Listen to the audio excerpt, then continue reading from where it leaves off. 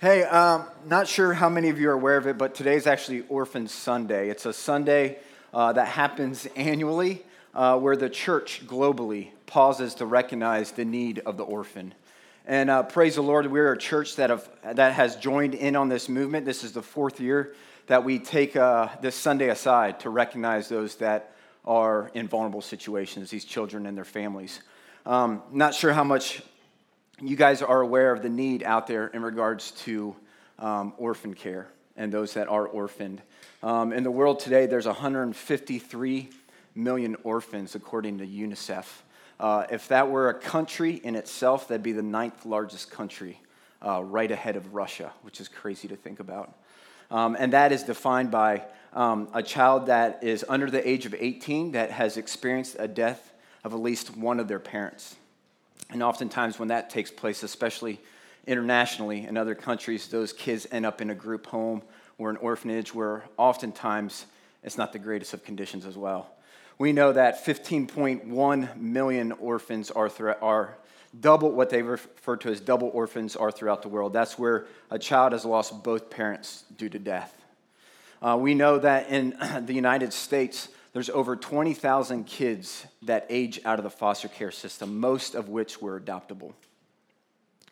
We know that in foster care, in just Ohio alone, over the course of this year, there'll be 25,000 kids in the foster care system. Currently, right now, there's 15,000. We know that in the United States alone, that there's over 700,000 kids in foster care. We know that there's 300,000 churches in the United States. And if the church was willing to step up, each church was willing to step up and take in 2.3 kids, we would resolve the foster care crisis. And these kids would be in homes where they get to encounter not just family, but the love of Jesus Christ. And so I am honored to be a part of a church that wants to be intentional with the great commandment in this way of loving the orphan, of pursuing that call that Jesus Christ gives us, that God gives us. We see it all the way from Genesis throughout the and then all the way up to Revelation, throughout the whole book of the Bible. And so I count it a privilege to be a part of a church that wants to fight for these kids that are in vulnerable situations. So I want to pause right now. I just want to pray for the orphan, for us as a church to be faithful in fulfilling that call to love the orphan and vulnerable families. Lord, we just thank you that you invite us to be a part of your kingdom. You invite us to do the work alongside of you. We just thank you that it's not us doing alone, but it's us joining you in the fight. Lord, we recognize that you've always been doing this work. And so we faithfully come alongside you, trusting and believing that you'll empower us to do it well. And Lord, I pause and think of all the kids that are orphaned right now, that feel like they've never experienced the love of the Father. Lord, I pray that you would be close to them. We trust and believe that that promise is true, that you are close to the brokenhearted and you save those that are crushed in spirit. So I pray that you would be with them. I pray you be with the kids that are in foster care right now. Oftentimes they're getting jumped and hopped from place to place, from home to home. Lord, I pray that you would bring a level of stability in the life that only you can. But Lord, I pray that the church, the Big C Church, would step up and meet these needs, knowing that it is one of the, if not the greatest apologetic to the gospel. And so, Lord, we praise you that you adopted us as your sons and daughters. We glorify you because of that. And Lord, I pray that that would transform the way that we live and the way that we fight for the orphan we see today. Lord, I pray for tonight and the words that you will speak through the Bible, Lord. I just pray that it would challenge us to live life zealously for you, faithful to the call that you've given us. And I pray this in Jesus' name. Amen. I got a question. Was there anything in your youth that you did not realize was outside of the norm until you experienced someone else doing the exact opposite? Does that make sense what I'm asking? Was there anything that you did that you were like, oh, wait, not everyone does do that? Any examples out there? Taking shoes off in the house. Shoes off? Okay. Anyone else?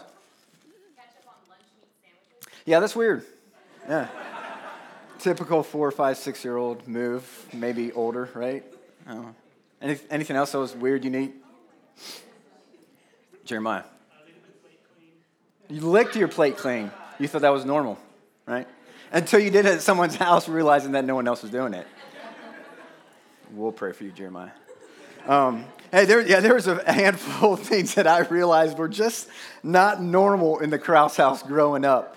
And I apologize to my family in advance because they may feel shame because of this. But I just thought it was normal that you literally got your milk from the farm. And what I mean by that, going to the farm, we grew up in Plain City, representing, right, Brandon? Yes. So we lived in the country, and we literally went to a neighbor to go to the farm to literally pick up our milk. And I remember actually having to set out the milk to let the cream settle. Anyone know what I'm talking about? To skim it off. That's literally how we had milk. I thought everyone did that until I went to a friend's house one day realizing, wait a second, that's not the same. With that said, milk toast. Anyone do milk toast? Anyone heard of that? Speaking of milk. What is it? What do you do?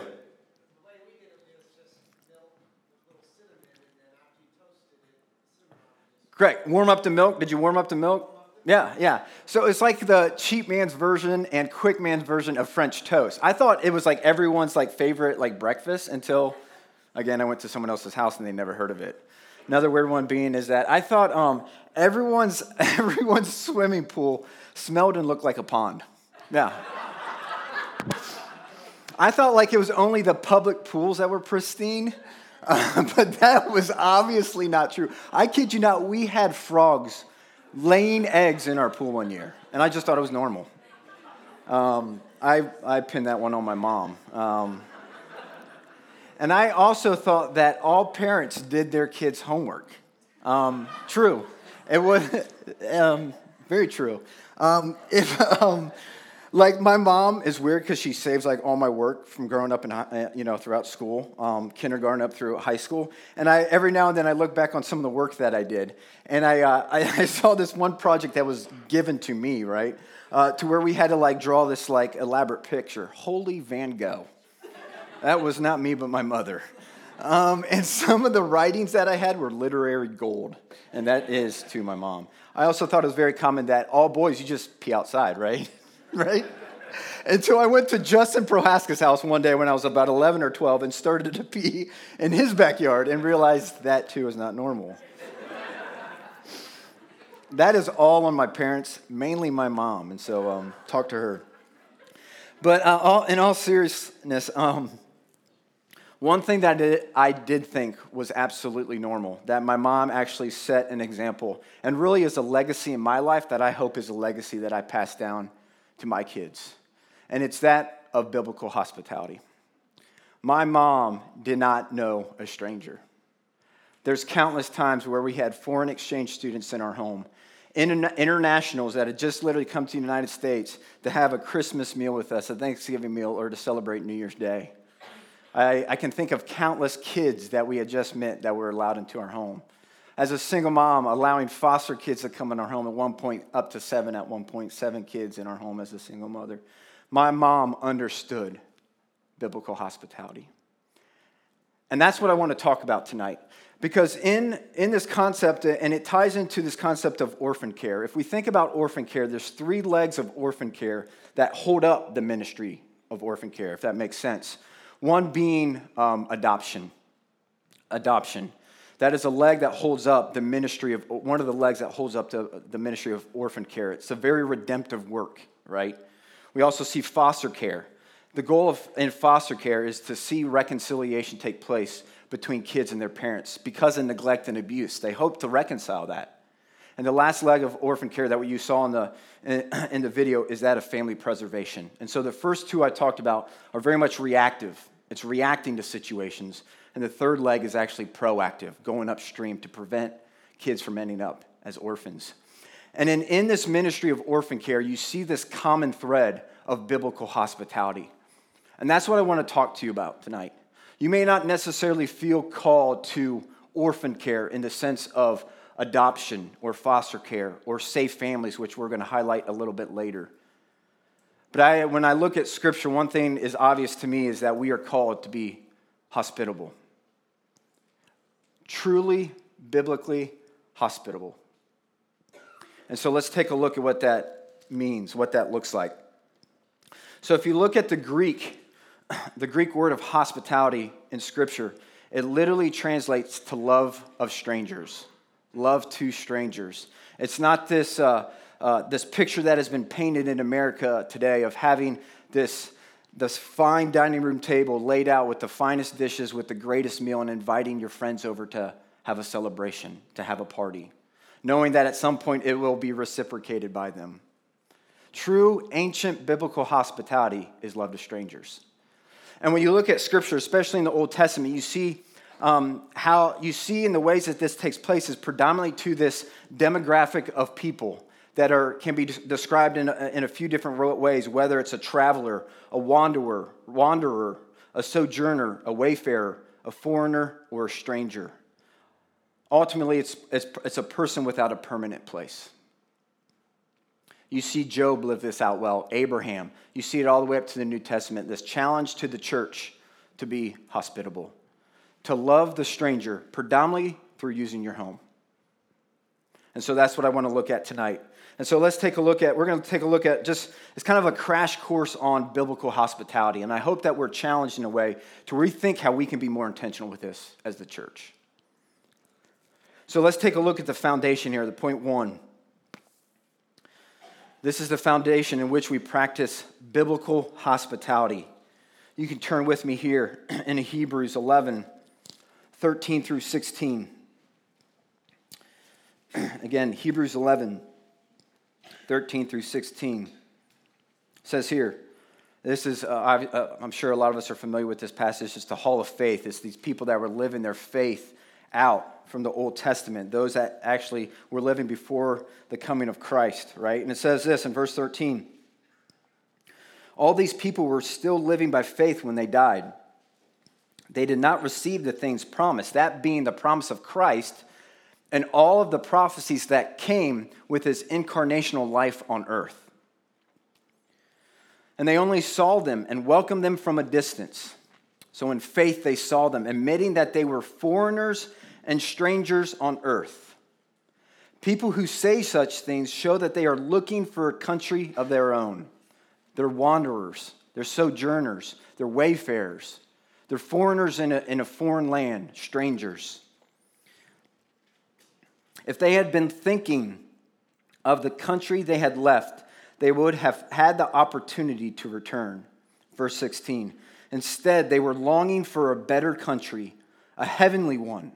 Therefore, God is not ashamed to be called their God. And praise the Lord for that. For he has prepared a city for them.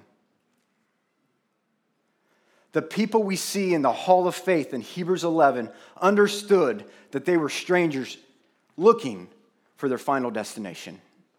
That they were looking for a home that they could not find here on earth. Check this out. Jesus says similar words in John 14. We know this well probably, right? Verses 2 and 3. My Father's house has many rooms. If that were not so, would I have told you that I am going there to prepare a place for you? He's speaking this to the disciples. And if I go and prepare a place for you, I will come back and take you to be with me, that you may also be where I am. So God in Hebrews says, I have prepared a city for you.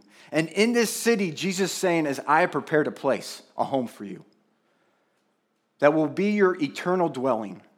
I love how if we were to go back in Hebrews 4, we read in Hebrews 11, if we were to go back in, Hebrews 3 and 4, we see the words spoken that it uses the analogy of what took place with the Israelites who escaped the bondage in Egypt and ended up in the promised land of Canaan. And the words in Hebrews 3, it talks about how God wanted to bring them out of this place of slavery into a place of rest. And when you look at what rest means, ultimately what it means, what it translates to, is a heavenly dwelling. And so here's the reality. Here's the foundation of biblical hospitality, is that it should be rooted in this, understanding that this is not our home. This is not our permanent home. But God and Jesus is preparing this incredible place for us in heaven. We just don't get to experience this eternal heavenly home. But more importantly, praise the Lord for this, the host of that eternal home. There is a heavenly Father that is welcoming us in to this home through great hospitality. And so our eyes turn to Jesus first when we recognize what hospitality is all about. And in doing so, in our acts of faith, of living out biblical hospitality, I truly believe that we are mirrors that are reflecting of the glory of God in that way. But I tell you what, I'm going to challenge this hard. I think the church needs to be challenged really hard with this. We suck at biblical hospitality. When I love Matthew 25. It's one of my favorite passages. Jesus gives a couple parables there. He talks about this man leaving and coming back, ultimately speaking of Christ. And he has given these three men this responsibility to steward what it is that he's given them and to steward it well.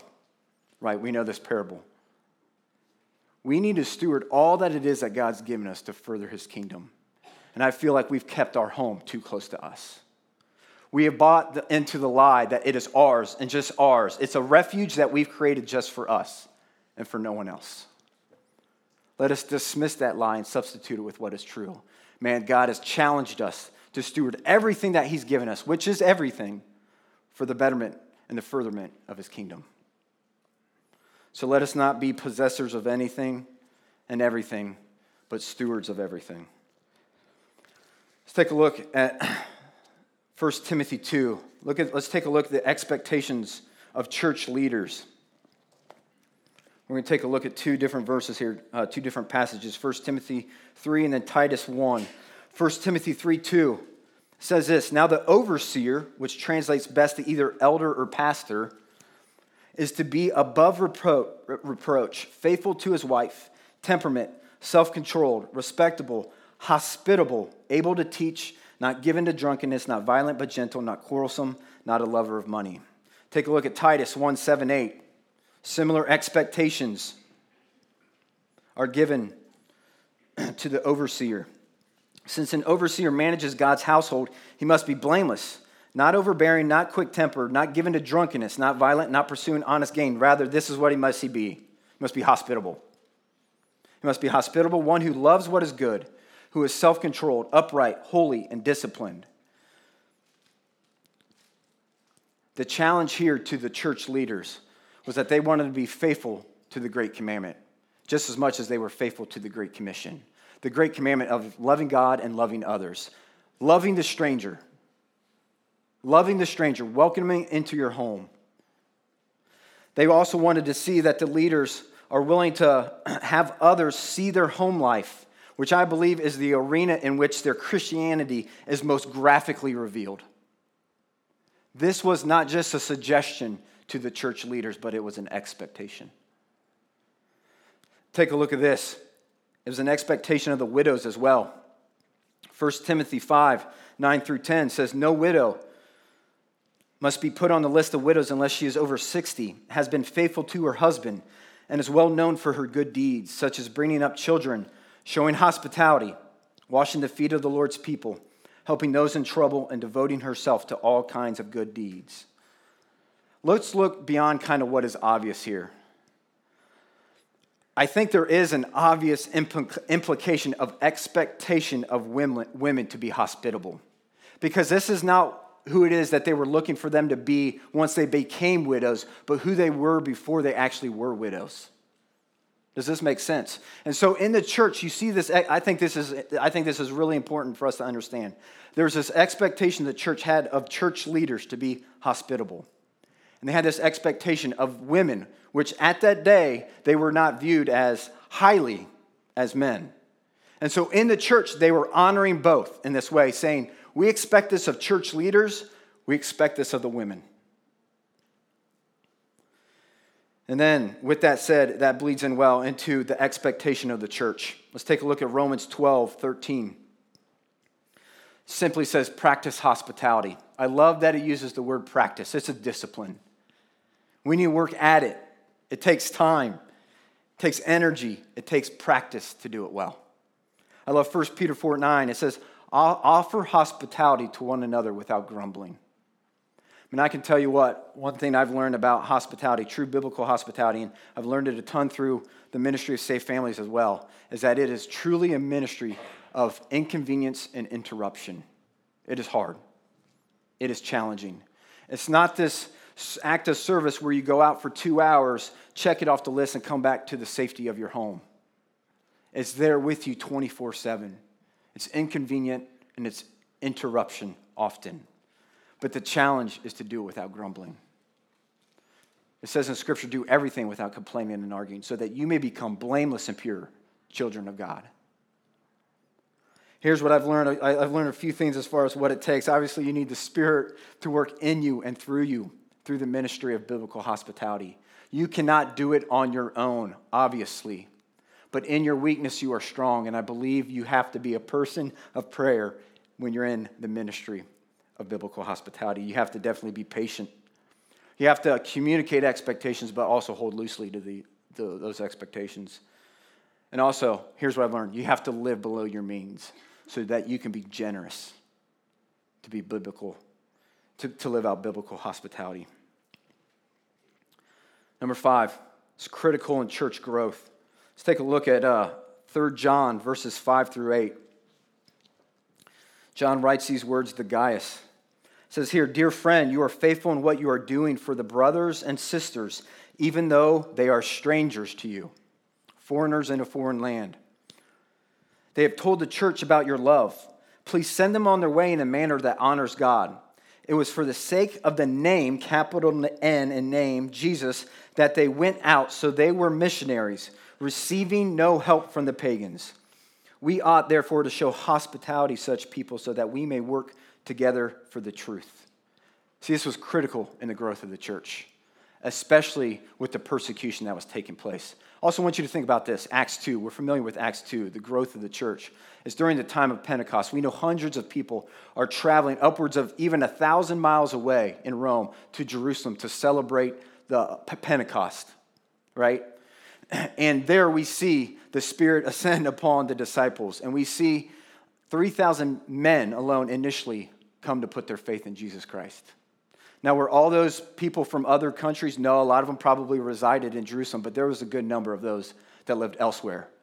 So there was a great thing that was happening, those giving their life to Jesus Christ, but there was a big problem. What do we do with all these people that want to live their life for Jesus Christ, that want to stay here now?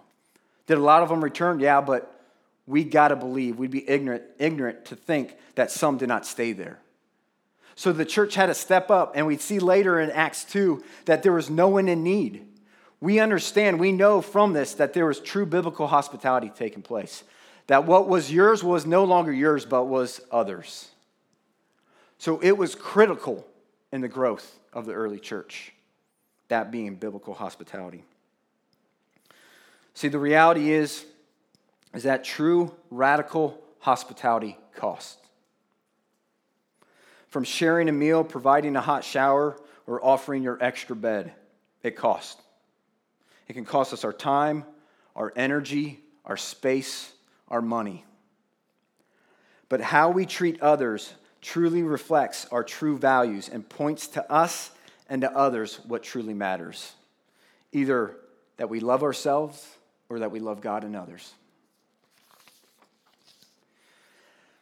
My challenge to us is, do we just see people as objects of inconvenience, especially the stranger? Or do we see them as unique creations that are image bearers to a loving God? And what is more important to us, our people or the palace that we've created? Let's welcome these people into that palace. May we use our home, which we often consider our refuge, so that it can be a refuge for others, and so that they can encounter the living God. Here's what I've learned to love about hospitality. And it's I come into this humbly. God has given me the opportunities. Christ has invited me into opportunities to exercise biblical hospitality. And it's been something where I am proud to be able to testify to the ways that God has been at work in and through my life because I've said yes to this. And so here's what it is that we get to experience when we truly welcome the stranger into our home. It can be the place that God has given you can be a place of refuge for someone else. We've talked about this already. A while back, there was someone that was displaced from their home because of their life being at threat. And we had the opportunity to welcome this person in. And I remember our community of people that lived in our neighborhood came and surrounded him that first day and prayed for him. And I remember him speaking these words to me immediately after that, saying, I needed to find a family. It challenges my constant struggle to be selfish and to be a poor steward. When I exercise and practice biblical hospitality, it shatters me of that. I love how Chris a couple weeks ago talked from Romans 12:1, how we are to be a living sacrifice. Man, biblical hospitality is one of the greatest ways for you to be a living sacrifice. Another one, people get to see the real, authentic me. They get to see me 24/7. Not just when I'm up front speaking, not just when I'm engaging them in ministry, but they get to see me at my worst and at my best, and that's at home. And I think a cynical world needs to see the authentic us. Similarly, I think we make transparent to a watching world how Christ can transform a life, a family, and a home. When we welcome kids through some form of orphan care into our home, oftentimes their homes are broken and hurting.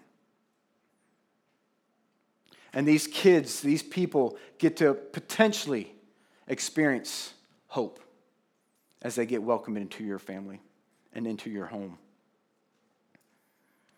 God does something powerful when we break bread. Amen to that. And I think we as Americans, we need to reclaim the dinner table. And we need to invite strangers to that dinner table. I remember a while back, about 5 years ago, where I found out this one young man in our neighborhood did not have anywhere to go to celebrate Christmas. And so we invited him over for Christmas morning breakfast. And I remember us cracking open our Bibles to read the Christmas story and engaging in such powerful conversation to where I knew the seeds of the gospel were being sown, to where he was experiencing family and home on a day where he needed it. And praise the Lord, I think this is what's cool, is that months later, in our home, not even for me, but another visitor in my home led that person to Christ. There's a 24/7 opportunity. Here's the last thing that I want to highlight that I love about hospitality. It is truly a 24/7 opportunity for the seeds of the living gospel to be sown. That is inferring that the gospel is alive in us. So through the ministry of Safe Families, which, praise the Lord, my wife and I got to be host parents in that shortly after I got started here in Central Ohio, is that we got to, some of you, maybe a lot of you may know the story, but we got to welcome in a child that was medically fragile, who needed he's going to need more heart surgery, but he had a couple in the first months of his life, and we had the opportunity to host him for almost 6 months. And I was so blessed with the opportunity that every time I held this child, I got to pray for him. That 24/7, this kid got to be exposed to the gospel. And that's the opportunity that we get when we allow ourselves to be people about biblical hospitality. So I just want to give you some practical examples of how you can show some radical biblical hospitality. IFI, it's already been talked about. It's a great outlet to do that, hosting foreign exchange students. Inviting new neighbors over to dinner when they move into the neighborhood. Monthly invite to your neighbors just to have them over for dinner as you meet new neighbors. Having a homeless family over for Thanksgiving or Christmas or some other holiday. Maybe inviting a homeless person in for the unforeseeable future. A missionary family on furlough. Housing someone while they serve in vocational ministry.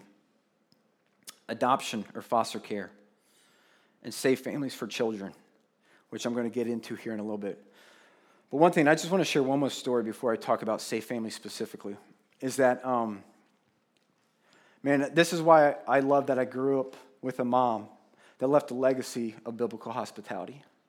There's a moment that I lived in the Hilltop, and I had this Toyota truck, this white Toyota truck that I used to drive around all the time. And it's kind of important to the story because I think it shows the power of inviting people into life, into family.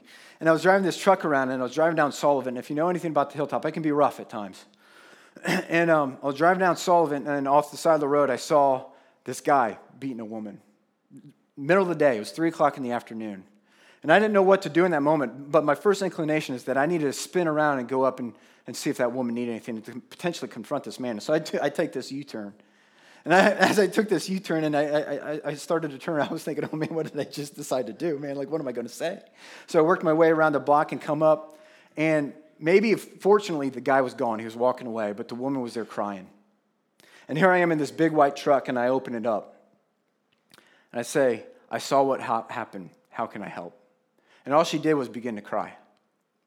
And so I opened up my door. I said, would you be willing? This was the first thought that came to mind. And maybe if I were to go back, maybe I'd do it differently. It wasn't to call the police. And I probably should have, right? But my first inclination was that she needs to experience home and family. Literally, that was the first thing I thought. So I said, would you mind getting into this truck, into my truck, and going back to my home? At that time, obviously I'm living with my wife, but Lori was living. We were living with Lori. Some of you may know her, Lori Moore.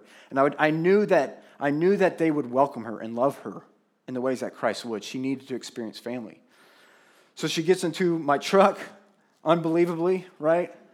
And I take her back to my home there in the Hilltop. And I get out, and I had called Aaron to let her know what was happening. And there is Aaron and Lori waiting at the front door to welcome this woman in. And immediately they just surround her and pray for her. And there I stepped back, and there I was just able to observe someone needed to experience the refuge of our home. And hopefully in doing that, they experience the refuge that they can find in Jesus Christ.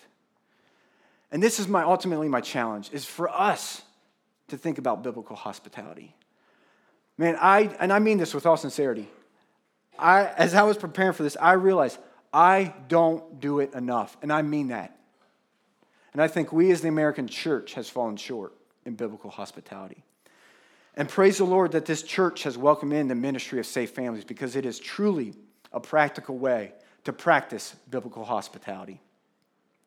And so I want to just explain a little bit of what Safe Families is about, because it is a great outlet to get plugged into. Not saying this is what you have to do as it pertains to biblical hospitality, but there's already, what I was telling Chris Old earlier this week is that one thing I love about ministry becomes more fun when you do it with those in the church, right? Amen to that?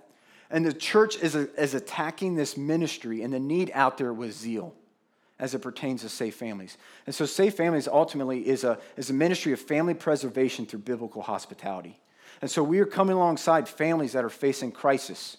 And the four main ways we see them facing crisis in Columbus, Ohio, is either homelessness, domestic violence, drugs, or medical emergencies. And so we got predominantly these single moms that are calling in saying, I'm facing a crisis and I need help.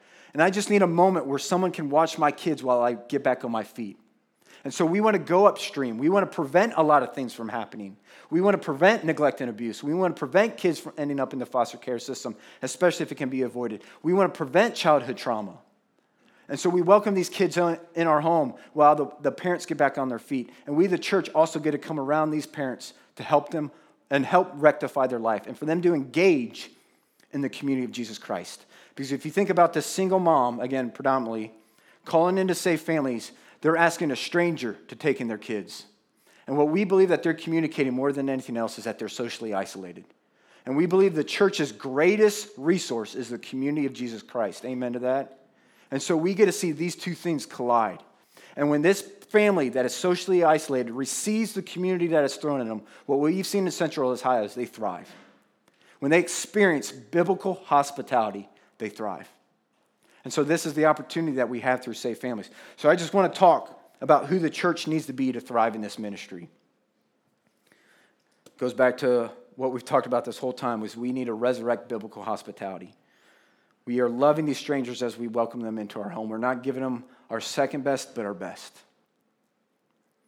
So what is yours now becomes theirs. Number 2, we need to repurpose our homes and families. It's not about safety, but it's about service. Again, we have believed a lie that, and should our home be a refuge for us? Yes, it should. But I believe it should be a refuge for others. And so let us not just go out to serve people. Let's welcome into the service of our homes. Number 3 is we need to rethink ownership. When this ministry started 15 years ago out of Chicago, Dave Anderson, the founder, went to the head of DCS, the Division of Children's Services in Chicago, which is huge. And he pitched this idea to him. He said, it'll never work, and this is why. What we've seen in the foster care system is unless the foster parents have an opportunity to own these kids, they truly don't love them well. Meaning that if they don't get a chance to adopt them, they're not loving them in the best ways that they can. Here's what I love about Safe Families. 15 years later, over 100 chapters now, we've proven them wrong. That there's an army of Christ followers that aren't getting paid a dime just to love kids and to love families. Number 4 is we need to redefine success. Our success is not measured based upon our fruitfulness, but our faithfulness. Give me an hour to talk about it, and I will, but I won't. And number 5, we need to remarket the need. As a foster parent, I hear this language too much from other foster parents, is that we are saving these kids from bad parents. It's not true. We need to remarket the need. We have people that are hurting, that are broken, that are facing crisis. It's made it really hard on them to be the parents that they want to be. And you know what what these kids want the most, more than anything else, is their parents. So if it's the parents that they want, we're going to love their parents just as much as the kids love them. Amen to that. And so I want to show a quick video of Chris actually speaking about the ministry of Safe Families, and Aaron's going to come up. My wife's going to come up and talk a little bit more about Safe Families. So.